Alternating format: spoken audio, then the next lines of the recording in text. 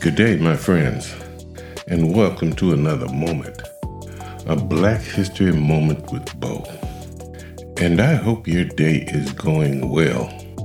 And I must beg your forgiveness this day because I woke up this morning with the sniffles, and my nose is blowing like Louis Armstrong. So if you hear some weird noises, it's not the equipment, it's me, all right? So before we get started on today's subject, I want to tell you, all people of African descent, whether they live in the North or the South America, the Caribbean, or any part of the world, are Africans and belong to the African nation. So what we're calling African history, Negro history, are the missing pages of world history. Read the history of the people who took us out of history, and you'll find out why they were so insecure that they had to take us out of history, why they could not stand for our history to compete with theirs. So with that being said, my friends, let's slip into darkness and find out something about South Africa's history.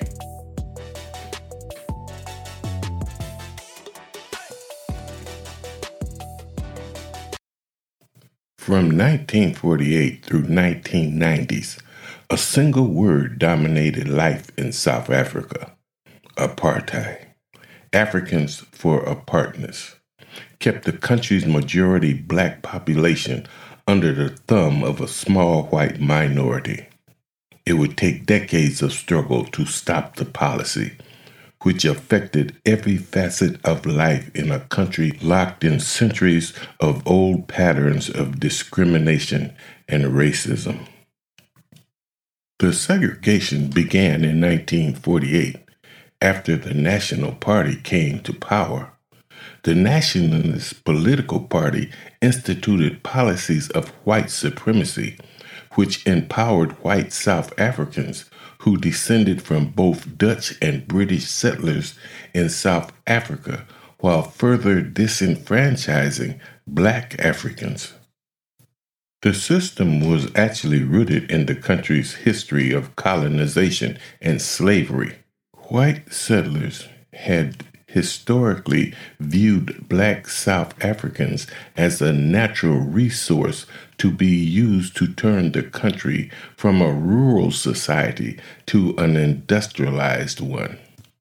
Starting in the 17th century, Dutch settlers relied on slaves to build up South Africa. Around the time that slavery was abolished in the country in 1863, gold and diamonds were discovered in South Africa.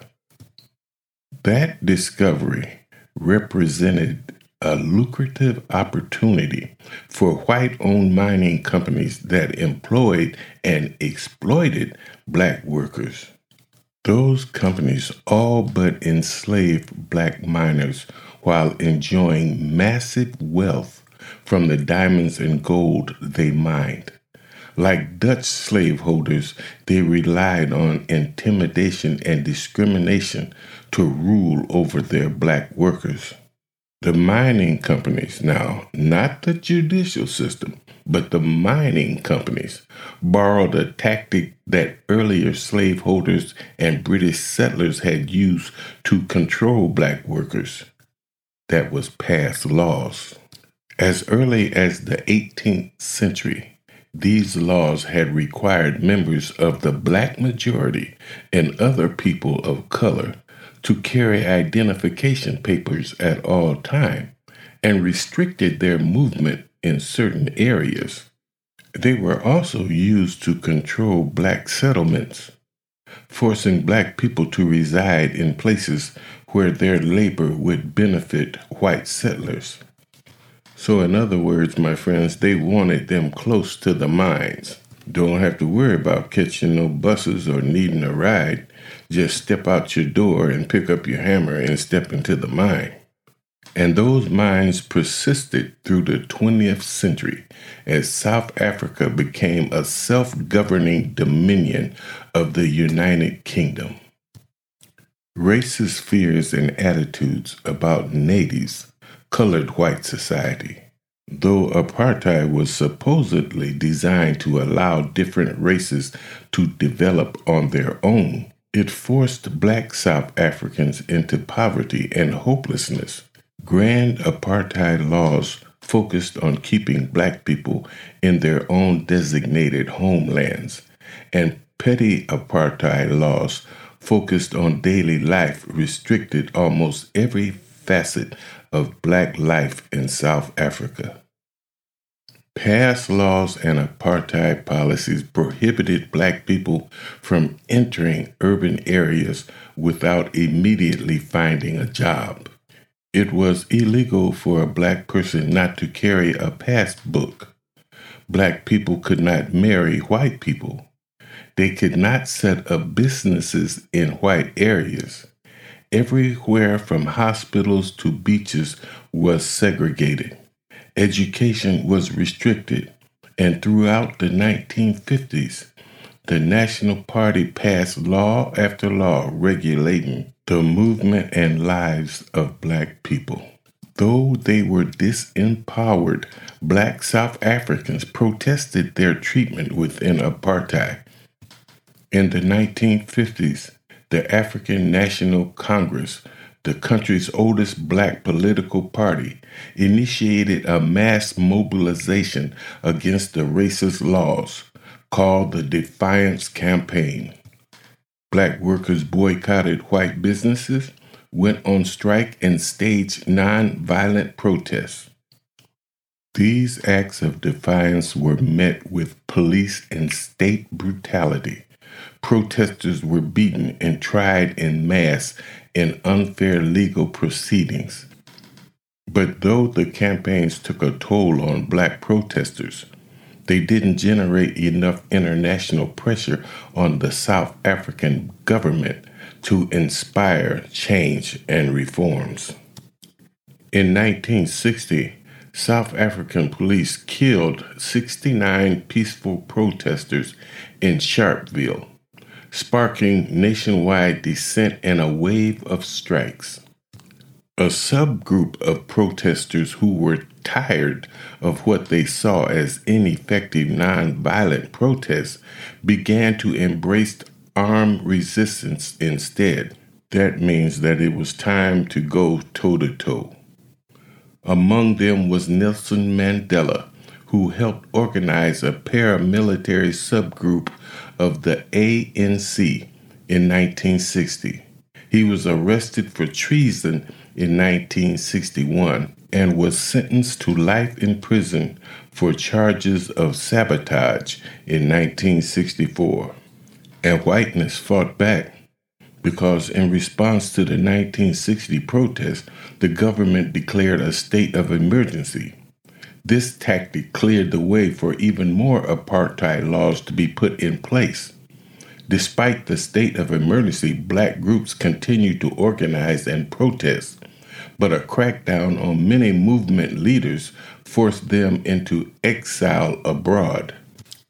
Anti-apartheid protests continued as life for black South Africans became more and more dire under apartheid. On June 16, 1976, up to 10,000 black school children, inspired by new tenets of black consciousness, marched to protest a new law that forced them to learn Afrikaans in school. Now, my friends, Afrikaans is a Dutch language. It came from Dutch, French, and German colonists. Steve Biko, anti-apartheid activist and co-founder of the South African Students Organization, spearheaded the movement and was arrested multiple times for his activism before dying from injuries sustained while in police custody on September 12, 1977. During the 1980s, resistance became even more fierce. peaceful and violent protests finally began to spark international attention. Nelson Mandela, the movement's most powerful and well-known representative, had been imprisoned since 1964, but he inspired his followers to continue resisting and conducted secret negotiations to end apartheid. And by the end of 1980s, discontentment was growing among white South Africans about what they saw as South Africa's diminished international standing. By then, the country faced sanctions and economic ramifications as international businesses, celebrities, and other governments pressured the government to end discrimination. And as the economy faltered, the government was locked in a stalemate with anti-apartheid activists. But when South African President P.W. Botha resigned in 1989, the stalemate finally broke. Botha's successor, F.W. de Klerk, decided it was time to negotiate to end apartheid in earnest. In February 1990, de Klerk lifted the ban on the ANC and other opposition groups and released Mandela, whose secret negotiations had thus far failed, from prison. Despite continued political violence, Mandela, de Klerk, and their allies began intensive negotiations. In 1994, the NP was finally defeated and Mandela became president of South Africa. A constitutional assembly was convened and South Africa adopted a new constitution that allowed for a South Africa that was not ruled by racial discrimination. It took effect in 1997. By then, South Africa had dismantled apartheid for good. Mandela and de Klerk won the Nobel Peace Prize in 1993 for their cooperation, and a Truth and Reconciliation Commission began investigating human rights abuses and memorializing those abuses. The transition was not entirely nonviolent, but by its end, South Africa had forged a new reality, one that owed its existence to the continued resistance of an oppressed racial majority. People of color in the United States are not a majority yet, but we are getting there.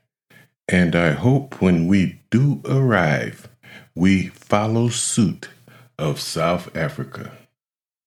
There you have it, my friends. The reality of life in South Africa. And I hope the truth about it is being taught in our school curriculum. And I mean the real truth about it. And in real time, you know what that music means. But before I leave you, my friends, I'm going to leave you with a message from Malcolm X. If you stick a knife in my back 9 inches and pull it out 6 inches, that's not progress. If you pull it all the way out, that's not progress. The progress comes from healing the wound that the blow made.